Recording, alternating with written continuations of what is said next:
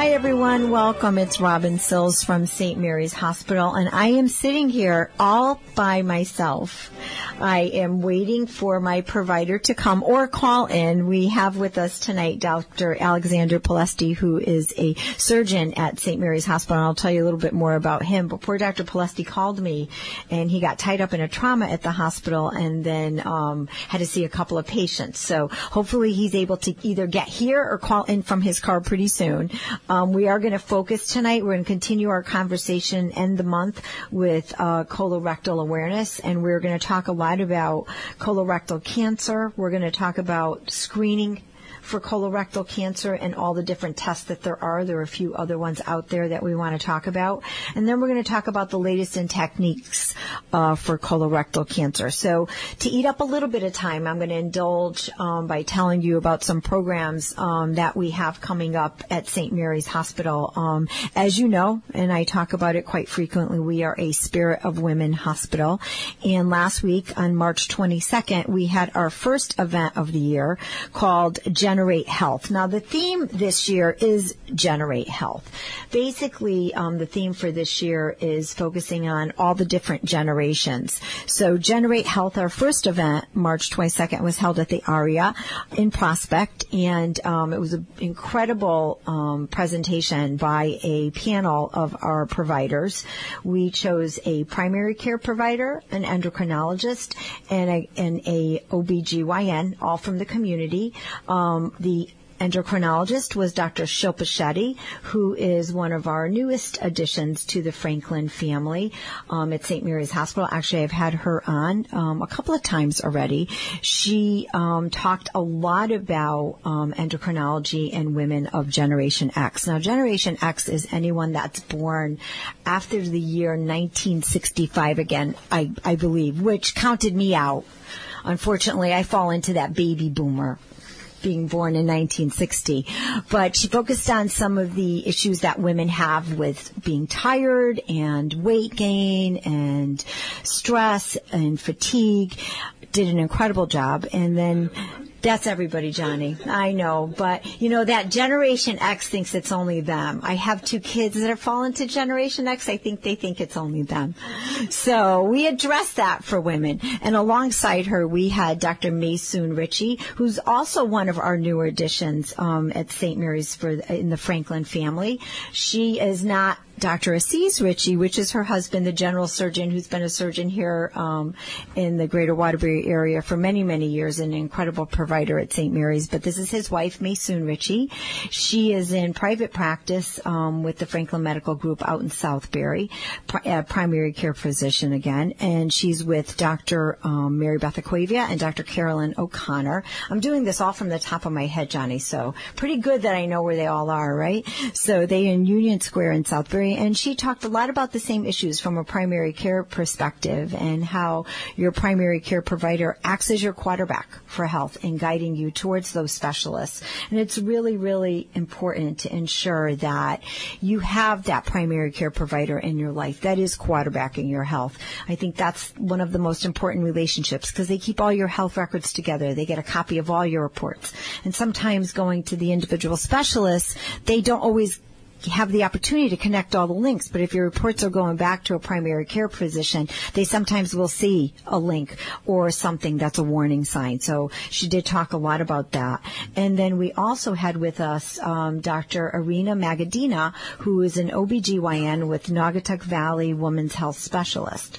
And Dr. Magadina also focusing somewhat on the same issues, but from her specialty's point of view and some of the tricks and things that you can do and what you should be doing of women in the Generation X.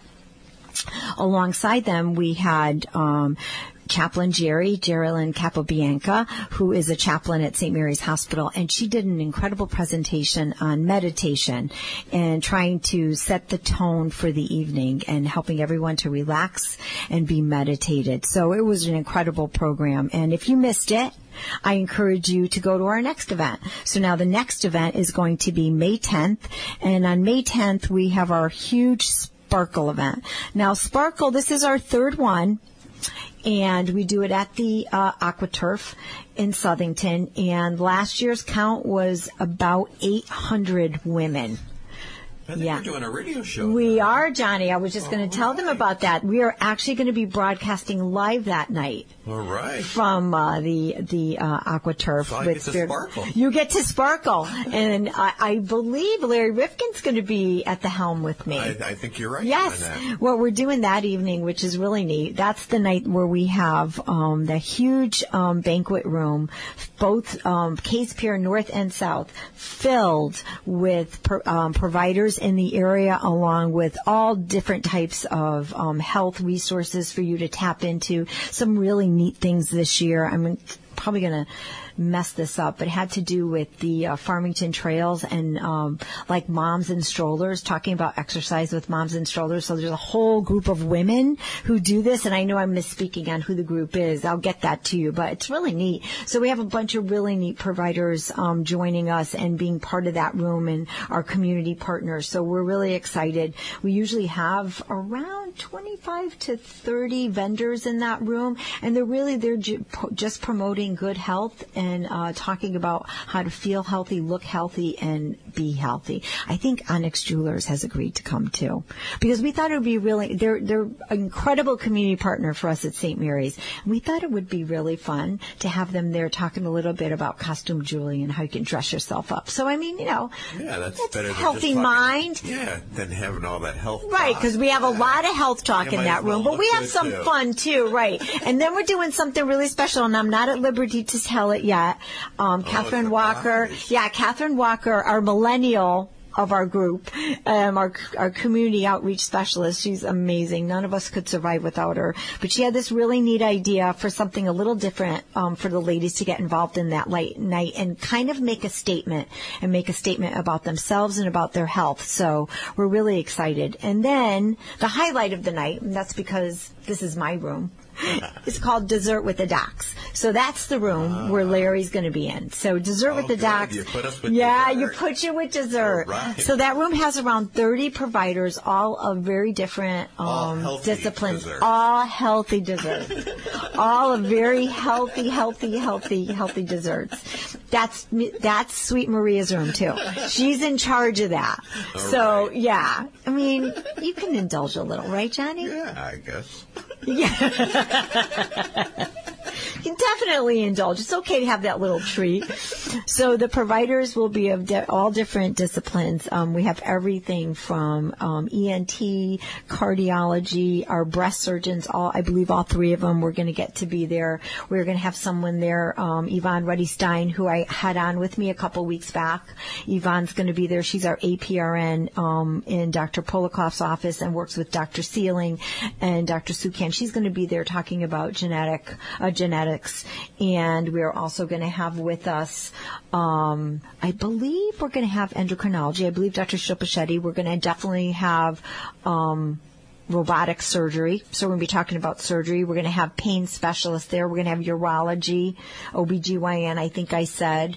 We're going to definitely have neurology there. So we have a ton of disciplines that are going to be part of our night. And the reason we call it with Dessert with the Docs is Maria Sanchez from Sweet Maria. We don't know what we would do without her as our community partner. She's going to do her beautiful cupcake tower in that room, blanketed by other desserts. Now, the other desserts are spread out amongst the specialties, and she does a really neat thing with creating a specialty dessert for each and every specialty.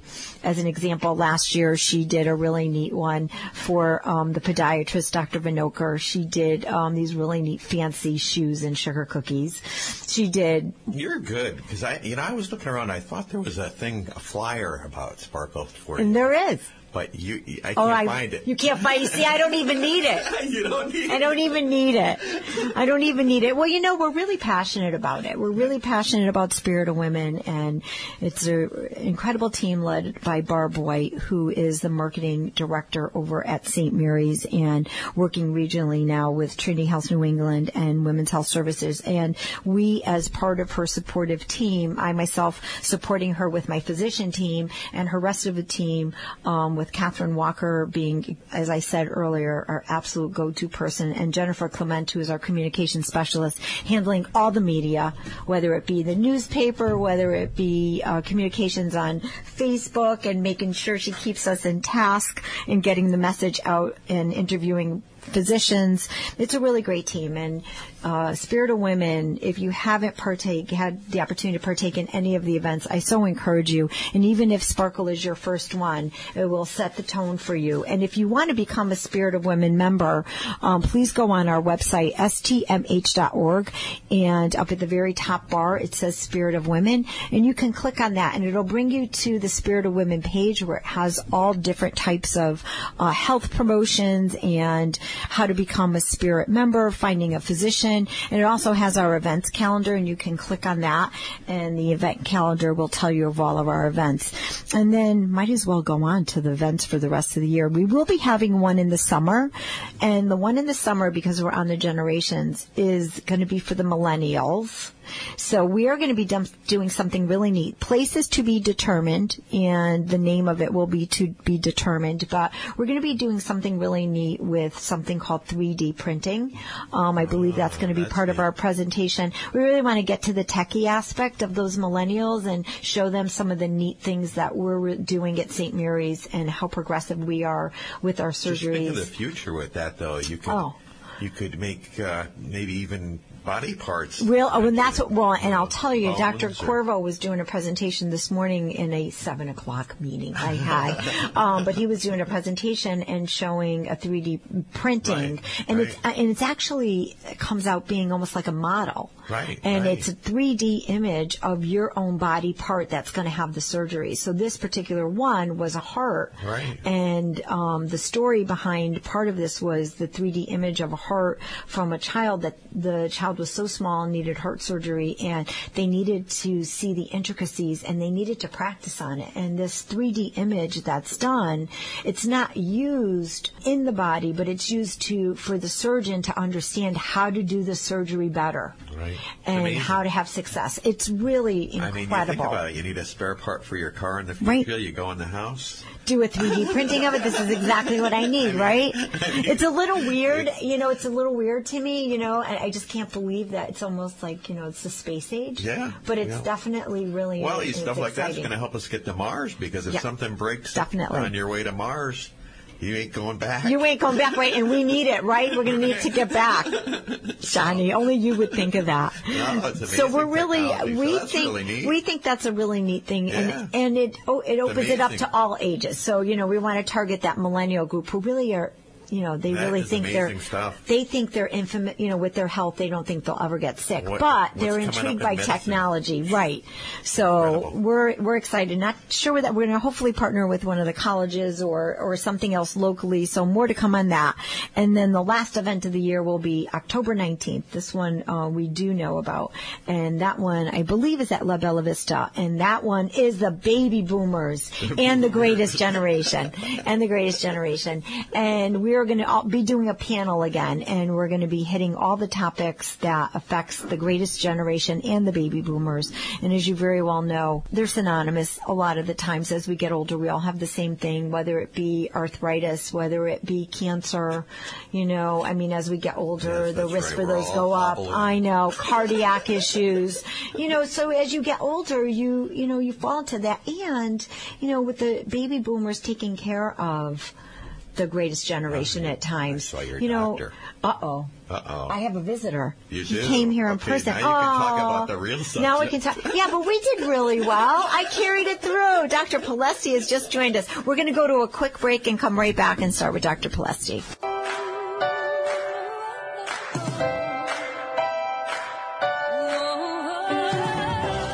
Welcome back, everyone. Robin Sills from St. Mary's Hospital, medically speaking, and I'm so glad that my physician joined me, because I was just at the end of what I could talk about with Spirit of Women, but I think I got it all in. I think I filled it in. Talked her off the ledge during the break. So he talked me off the ledge, so we're good. So back to our topic of choice and our premier topic for tonight. And we're talking again about colorectal cancer, and it's Colorectal Cancer Awareness Month. And as I said to you earlier, we really wanted to focus on the screenings, what we do for screenings for colorectal cancer, why they're so important, what is the best source of screening, and then talk a little bit about the latest in technology. And I have with me tonight my colleague, my friend, and our surgeon extraordinaire, Dr. Alexander Palesti. How was that for an intro? That's more impressive than reality is. No, sir. So Dr. Palesti has been part of this community since birth because his dad was a physician here. Dr. Palesti was, oh my gosh, an ENT here for many, many years. And I worked with him, so just saying. Well, I had just graduated nursing school, so our paths definitely crossed. Absolutely. He's an incredible physician. But I started my career a little bit differently than my dad. You did? I was mopping the OR floors as a kid as a summer job. And that's kind of my backward entrance into medicine. It wasn't some love of science or these glorified stories. It was just a love of the environment and the people. That's right. You know, it's true. I started my career at St. Mary's Hospital as a volunteer at the age of 14, and I was on the old Xavier 3 and fell in love with orthopedics, fell in love with the nurses. And when I graduated became a nurse because of them. And when I graduated, I went back. That's where I started my career, back in Xavier 3. And there's something about St. Mary's, right? Absolutely. That's why I think you and I get along. So you and I are so connected because we just have this passion. It's like our house, our home, right? It's true. It's a family, unlike most other places. It is. It's really. It is. Well, I'm sorry. I have my pocketbook still on the table here. I was just about to go through. You're about to go through it. Yeah, you're not going to find all that much. So, what brought you into the field of surgery? I think it was more my love for the people and the patients, and then secondly, I think it was the technical component of surgery that appealed to me. The fact that you could combat a problem right up front and solve it.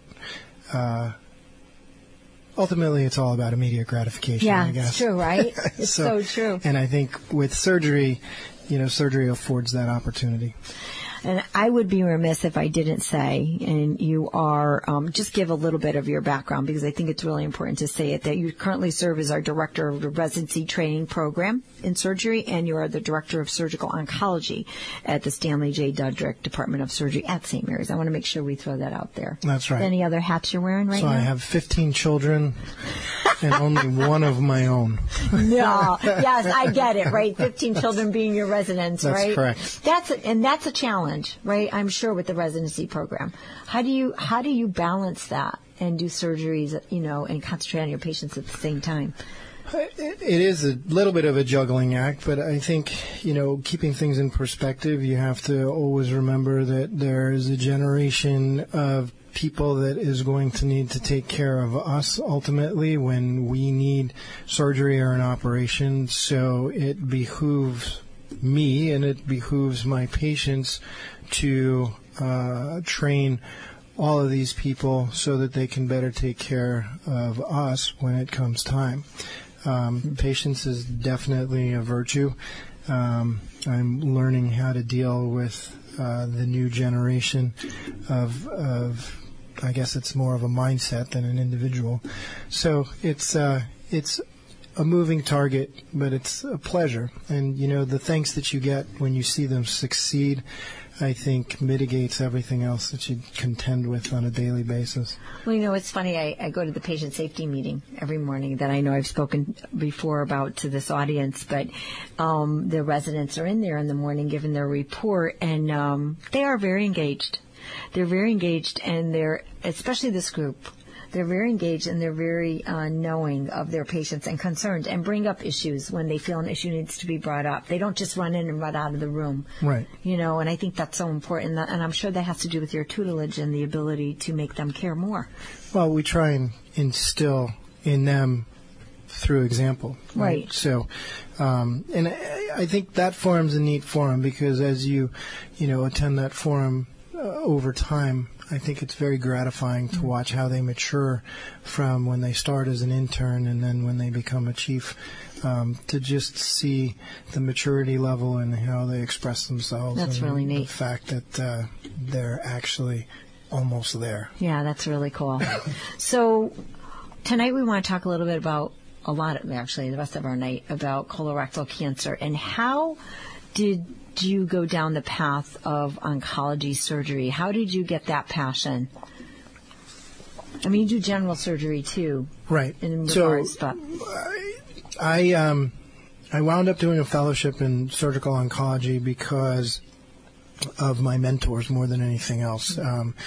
I had the opportunity to spend 3 months at Memorial Sloan Kettering in New York during my 4th year of residency and really became engaged with, the patient population. I think patients who have cancer are probably some of the most appreciative patients and are some of the most understanding patients when it comes to doing surgery that's somewhat outlandish because they really have the passion to survive. So I think it was really the patient population that I became engaged with. And then again, second was the technical components of some of the more complex operations that we did. And the relationship that you build with the staff and sort of the multimodality care where everybody's engaged in patient care. So that's what motivated me to pursue my fellowship up at Roswell Park for 2 years after I finished my residency. It's incredible. It's a great journey. And it brought you back to us, too, which I think is awesome. You know, coming back home. You're a local boy coming back. Local boy giving back. Local boy giving back. And you do every day, every day. You never say no to me, that's for sure. No. Anytime I need something, How you never can you say no to me? I don't. Well, my husband does. So before we go into the surgical aspect, I want to talk about the screening process for colorectal cancer. And I know it's very passionate to you because you do see so many people that could have been caught so much earlier. So let's talk about the screening process and what is the best way to be screened and how it should be done. So the standard of care still remains a colonoscopy for screening starting at the age of 50, provided that you don't have any first or second degree relatives who have had colon cancer in the past. If you did have a relative who had colorectal cancer early on, let's say you had a relative who was diagnosed with colon cancer at the age of 42, then you would really want to have your screening done 10 years prior to that. So at the age of 32 would be your first colonoscopy. 10 years prior to the diagnosis. Correct. Of a relative. Okay. But, a lot of times people ask the question, well, why 50? I mean, who arbitrarily came up with 50 because you're expected to live to 100, so halfway there. But the reality of it is that the majority of cancers don't start to be detectable until that age. And they did a randomized study, and they found that the majority of cancers were diagnosed in and around 50. So usually polyps that may have cancer in them start few years before that. So doing colonoscopies earlier really wasn't getting much bang for the buck.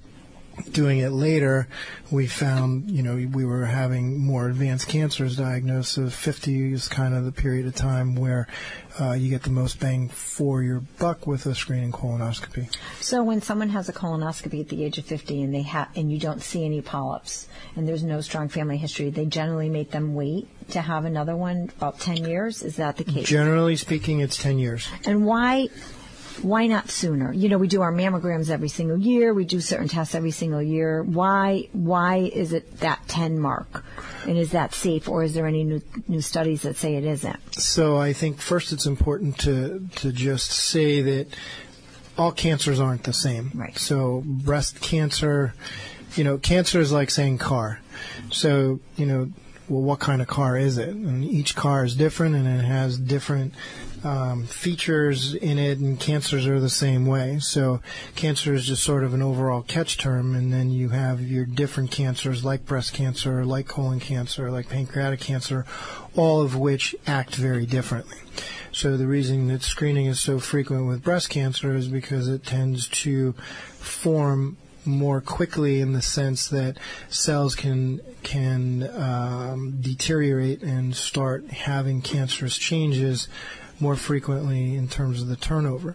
Colon cancer, on the other hand, takes a little bit longer to develop. So if you have a clean colonoscopy, the likelihood of something aberrant developing prior to that 10-year mark is very low.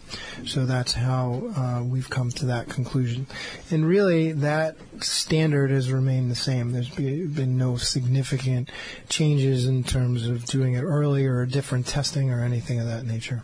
When you do the colonoscopy, when they do the colonoscopies, the gastroenterologists, and I know surgeons can also do them. Correct. I do my own colonoscopies, right, as well as some of the other surgeons within our institution. So when you do the colonoscopy, if you see a polyp, are all polyps cancerous, precancerous? Can a polyp, you take it out, do all polyps become cancerous? How does that work? Because when people hear the word polyp, I think it has different meanings to it, to some.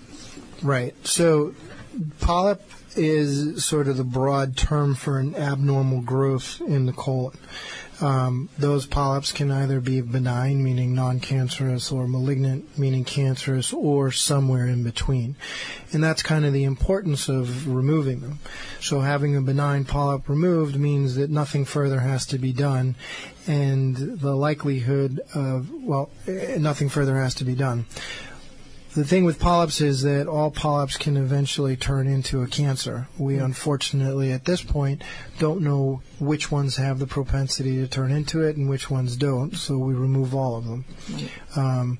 There are times when we'll take out polyps and we'll find precancerous changes within the polyp, and depending on the type of polyp, there are flat polyps and then there are polyps that kind of look like a mushroom that have a stalk. Depending upon where that precancerous change is in that polyp, particularly the ones with a stalk, you may need to follow that with an operation to remove that segment of the colon. The flat ones, oftentimes those precancerous changes you would encourage your patient to have an operation for it, depending upon how far along that pre-malignant pathway that polyp is. And when it's flat and it's closer to the lining there, so it would spread. It seemed like it would be more apt to spread. It's more apt to spread, but more is the challenge of removing it completely during the colonoscopy. Okay. So at least with one of those sort of mushroom-like or what we call pedunculated or polyps on a stalk, if you take and snare the base of it and take it out right at the lining and the cancer is somewhere up near the head of the mushroom, well, it's not such a big deal. But with one of the sessile or flat polyps, if you take it out and there's some cancer somewhere near the base of it, you don't know whether or not it's lower down. Right. And has invaded into that first or second layer of the colon, so you're more likely to err on the side of taking the colon out rather than wait. And again, it depends on how far along that precancerous pathway that polyp has changes. So, just so the audience is clear, it's so important to get your colonoscopies because we can get these. Once you remove the polyp, 9 times out of 10, you've removed the source of the problem from becoming a problem. Correct. Right. Correct, and that's why it's the you don't want to live with these polyps of a screening colonoscopy. By removing benign polyps, you prevent them from becoming bad. Because there's other methods out there for screening that people use now. Like one test that's commonly done, and we used to do it all the time for patients on the floor, was to check their stool for blood. Why is that done, and is a negative on that a false sense of security? The reason that's a false sense of security is because in order for you to have blood in your stool, you would either need a polyp that were bleeding or you would actually have a more advanced cancer that has eroded and is a bleeding source. Most polyps don't bleed spontaneously unless patients may be on blood thinners and they're constipated and the friction from the stool passing that polyp causes them to bleed.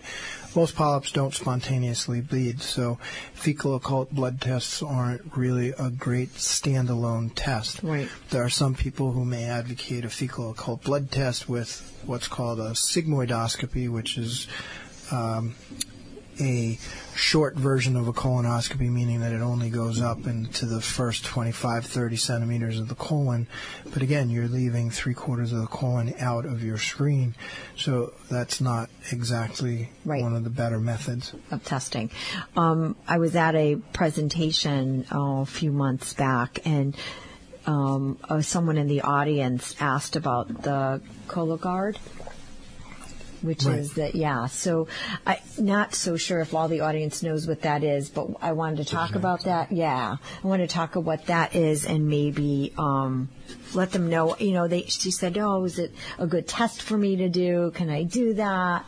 And it's where they shows if there's any issues or problems when it's something that you actually put into the toilet itself. So Cologuard is one of those things that's really more of a mass media marketing tool. And interestingly, just as a quick aside, I think, I happened to put on the NCAA tournament the other day, and I was absolutely floored by how many pharmaceutical commercials there were. It's so true. It's so true. Not for like normal drugs, for very hardcore, serious drugs that are very specified for certain issues. And what I found humorous is that everybody's living the life of Riley. Nothing's wrong if you take this drug. So true. Right? So true. And here we have a problem with healthcare and the cost of drugs. And if these pharmaceutical companies just kind of took the millions of dollars they're spending on advertising and actually put it into lowering the cost of drugs, we might get somewhere. Exactly. Agreed. But again, these are heart failure drugs. I mean, these are very specific drugs. It's pretty scary. Anyway, so Cologuard. Get off that soapbox. Back to the Cologuard. It's an imperfect science at this point. I think it's a good start towards something. But again, this should be for a specific patient population with a family history. I think if you're going to get into the genetics of things, and I think you probably would be better off with true genetic testing to identify whether or not you have any of the genes that are associated with colon cancer. We had Yvonne on a couple of weeks ago, Yvonne Reddestein, and Yvonne, Yvonne is certified in genetics, and it was interesting. She was talking about, you just don't realize how much work goes into sitting there and educating the patient, and that's before they even do a test, but just really looking at that family history and making sure it's the right thing to do. It's looking at the family history. It's a lot of counseling the patient. I think a lot of the patients who come in looking for genetic testing are wound up about something that they heard. They may not even be a candidate for genetic testing, but a friend or a friend of a friend suggested that they have it for some reason. I think with genetic testing, people are under the assumption oftentimes that it's for anybody, but there are really very specific indications for people to have genetic testing, most particularly having a family history or a syndrome of people who have had specific types of cancers in their family that would make you more susceptible. The other type of testing, which has been around for a while, but somewhat controversial in nature, but appropriate for certain patients, is the virtual colonoscopy. So virtual colonoscopy, if you're a techie, is really kind of a neat thing. Unfortunately, it's good at identifying polyps, tumors, but you can't do anything about it. You can't diagnose whether it's truly a cancer because you can't biopsy it. If you identify a polyp, you still have to have a colonoscopy to have it removed.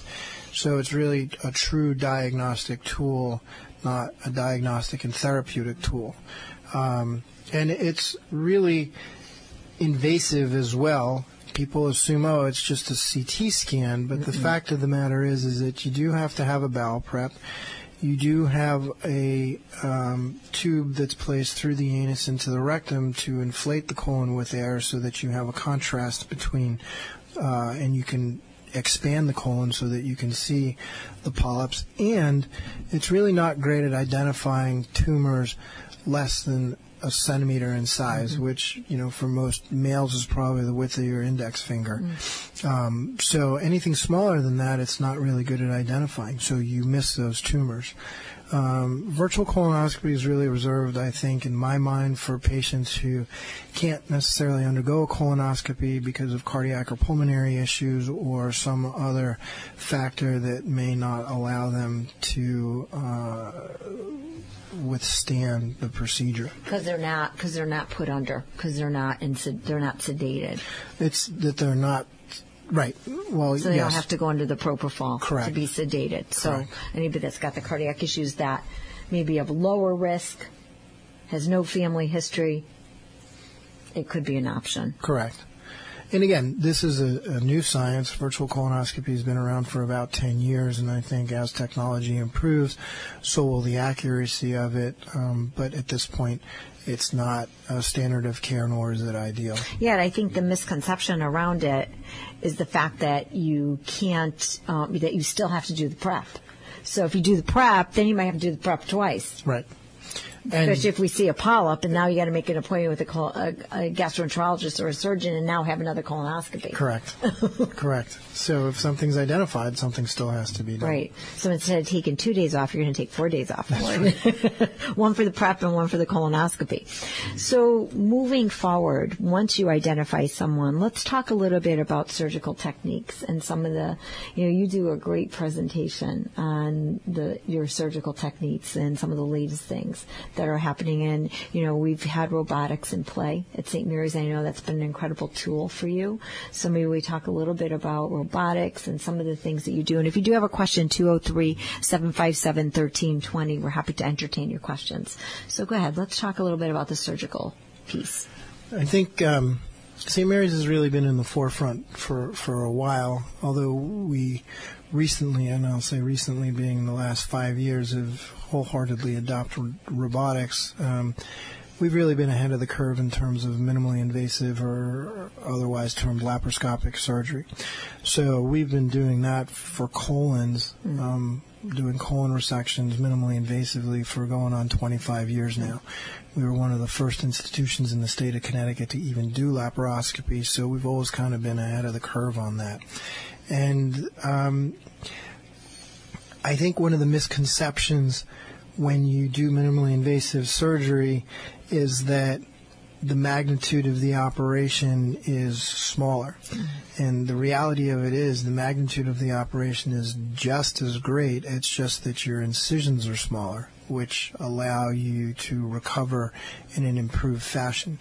And sometimes I wish we still did the big zipper type incisions because it would slow patients down. Because they want to get back to their normal life so quickly, right? And not take it They do, and they think they can. Right. And then right. I think expectations are, well, I only have 4 little holes. I should be able to do this by day 5. And so people's expectations of themselves, I think, change when you don't have such a large incision.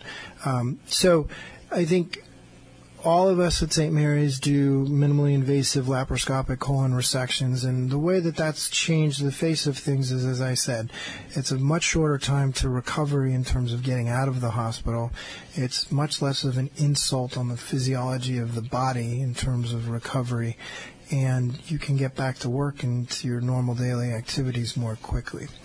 Robotics is sort of the next step on that continuum, where now some of our colon patients will leave 2 days after an operation and have very minimal amounts of pain. Can you imagine that? 2 days after colon resection. And do well. Right. But again, the issue becomes keeping them aware of the fact that you can't just bounce back and expect to do what you normally do. Still a major once surgery. You leave once you leave the hospital. So, and I think robotics has been, particularly helpful for us when we're doing pelvic surgery or surgery on the rectum, which is the last part of the GI tract before the anus. When you're doing operations in that very narrow space, and just to allow the audience to conceptualize it, it would be like operating in a funnel. And so you have a large funnel, and inside that funnel you have a medium funnel, which is the rectum that you're trying to remove. And basically, you're operating in that circumferential space around that funnel. So when we used to do these operations open, basically your entire hand would occupy that space. And now with robotics and the instrumentation that we have, we can work in that space quite easily. And because of the optics on the robotic cameras, you can see very well. So it really makes the operation easier. It decreases the amount of postoperative complications like erectile dysfunction in males, urinary issues in both populations of patients, and brings that down significantly. One of the things that I believe you mentioned to me was in years past there were more and more people that had colonoscopies, but that's reduced somewhat. Not colonoscopies, I'm sorry, had bags after surgery.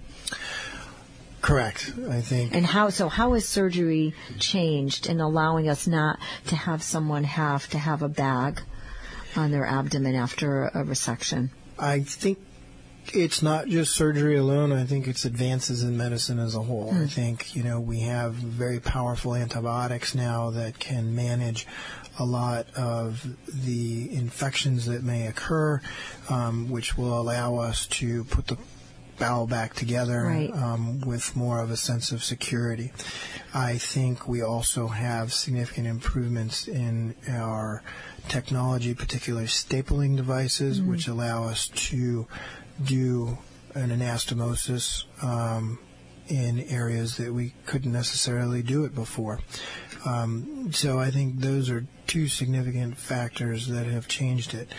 And with minimally invasive surgery and some of the robotic surgery, with the rectal surgery that we were just discussing, we can actually operate and get down much lower in the pelvis than we could before because of the visualization and the instrumentation, so that we can take these tumors out without having to compromise some of the blood supply and be unable to perform an anastomosis. Because back when I was in nursing school and just after, I saw many patients with colostomies, many patients. And, it was such a life-changing thing. And I think that's what everyone's fear is when they think of colonoscopies, when they think of colorectal cancer, and then they think I'd have to have surgery and I'm going to end up with the bag. I think that's probably the most common question that I'm asked when I am counseling patients preoperatively for any type of colon surgery am I going to have a bag? Right. Is this a possibility? Because that's so scary. It is. Yeah. On the flip side, though, you'd be surprised how many people that have a bag. That you would never know. That you would never realize. I think our technology for appliances and for odor control, and I think it just makes it rather less difficult to contend with. So, when someone is faced with a colostomy, but are they as temporary? Do you have cases where they're temporary and then you can do surgeries down the line? There are cases that are temporary with surgeries down the line. Generally speaking, those are more for benign disease processes like diverticulitis that may have had a perforation that you can't do your anastomosis in the face of the soilage, so you bring out a temporary colostomy, and then 6 weeks later you'll go back and put them back together. Just so it'll have a chance to heal. Correct. Okay. Most of the time at this point, if we are doing a colostomy, which is otherwise known as a bag, for colon cancer operations, it's usually in one of two settings. One, where the cancer is either so large or it's adhered to other organs that you can't take the segment out, so you bring out the colostomy in order to allow the stool to escape. So it's essentially bypassing that blockage. Wow. Or if it's a very, very low cancer down in the pelvis where you would not be able to do an anastomosis for one reason or another.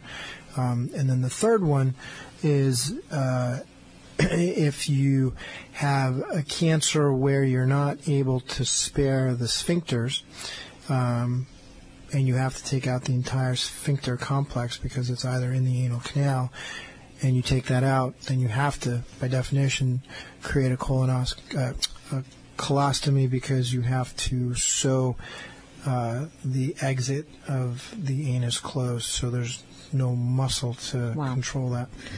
Who's the youngest patient you've had with colorectal cancer? The youngest patient I've had is 28. Wow. And wow. Very advanced I didn't expect cancer. you to say that. Wow. Seems, and it's pretty well documented. Most younger people who have colorectal cancers generally have more aggressive cancers. However, they do well. Probably because of their age, probably because they can tolerate the therapy afterwards. I'm sure there are a lot of immunologic reasons that we don't quite fully understand why they tend to do well. But if you have a chance, there's a really cool website called the Colander. The Colander. Colander, COLONDAR, and Johnny's going to Google it, knowing you, Johnny. It's really all about colon cancer survivors, and it's people proudly displaying their colostomies, proudly displaying their scars, and it tells their age and it tells their story and their stage and how well they've done over the period of time from their operation to now, and whether or not they received chemotherapy for colon cancer or chemotherapy and radiation for the rectal cancers. And it's kind of cool. All these young people, and a lot of the people are between 25 and 50 who are in the calendar. And it's really a tribute to the fact that we can manage this disease as long as we're given the chance. Now, someone that young, they wouldn't have gone for routine screening. So it is going to be advanced because it's going to all of a sudden be a symptom. Absolutely. Who would expect to have a cancer at 28 years old with no family history, nothing of the sort? So they do tend to be more advanced because what brings them into the hospital is a symptom like bleeding or like inability to evacuate their stool or abdominal pain, something of that nature. Now, someone that's 28, is that more genetic? Not necessarily. Not necessarily. It can be sporadic. Wow. No, usually, most people where it's genetic are, in this day and age, pretty well aware of the fact that, if they had a first or second degree relative, that they should be getting their colonoscopies early on. Right. 28 still being young, but most of them are pretty acutely aware of any kind of GI symptoms that they have and are hypervigilant about it. So I think many of these patients, it's just sporadic. It's just a combination. I'm sure it's a combination of genetics, but not familial or inherited genetics. It's so interesting. And, as someone ages, and they're more apt to develop colorectal cancer after a certain age, the population, or you're more apt to all cancers? Well, after the age of 50 and that's again, that just sort of reiterates the fact why we've chosen 50 as our start for screening. So, in someone that has a first or second degree relative that developed cancer, colorectal cancer, say, I don't know, I'm going to say much later in life, after the age of 75 or 80, do you consider that a genetic link where someone should think about getting screened sooner? It's a genetic link. You wouldn't think about getting screened sooner, though, but it is a genetic link, and it may motivate you to have some genetic marker studies done if you fit into the category. Right. Again, it's not just necessarily a family history of colon cancer. It may be a family history of pancreatic cancer, ovarian cancer, uterine cancer. These are all sort of precursors to being involved in a syndrome that's named Lynch syndrome. The Lynch, right. And there's also non-hereditary familial syndromes as well. And I wanted to throw that out there because I think that there's so many people out there that just find a reason not to get it and say, well, I don't really have family history. I had a relative that had it late in their 70s and they were older and they smoked. And, you can rationalize anything. Absolutely. If you really want to, right? And I think that's the challenge, is most of us do tend to rationalize things when something goes wrong. Yeah. Right? Absolutely. Oh, yeah, that's not really a problem. Oh, yeah. Oh, no. I'll be fine. No, absolutely. So I can't believe we're to the end. I know. Well, you were fashionably late, so. But we got it. I think we got it all in. If you Hazards of the job. Hazard of the job, yeah, but doing what you do best. So if you had to end with anything that you'd like to say to the audience, what would that be? I think it's sort of just reiterating and hammering home the importance of having your screening colonoscopy done at the appropriate time, and not sort of blowing it off and saying, oh, well, I know I just turned 50, but 55, it won't make that much of a difference. It really does make a big difference, and you can save yourself a lot of headache, mostly an operation that you don't necessarily need to have. So, the preps are better now. It's not the nightmare that it used to be. A whole gallon of the Go Lightly. Exactly. That big. And it wasn't Go Lightly. It tastes like flavored salt water. Oh, it's awful. It doesn't taste good. So the preps are a lot less volume now. They're a lot less tolerable. And sure, nobody likes to go to the bathroom that frequency. But I think, once that's done, the colonoscopy itself is a breeze. Most people don't remember it, even though they're conversational through the majority of it. So we find out all kinds of secrets. We find out all secrets, huh? You're bad. Well, I want to thank you so much for joining us.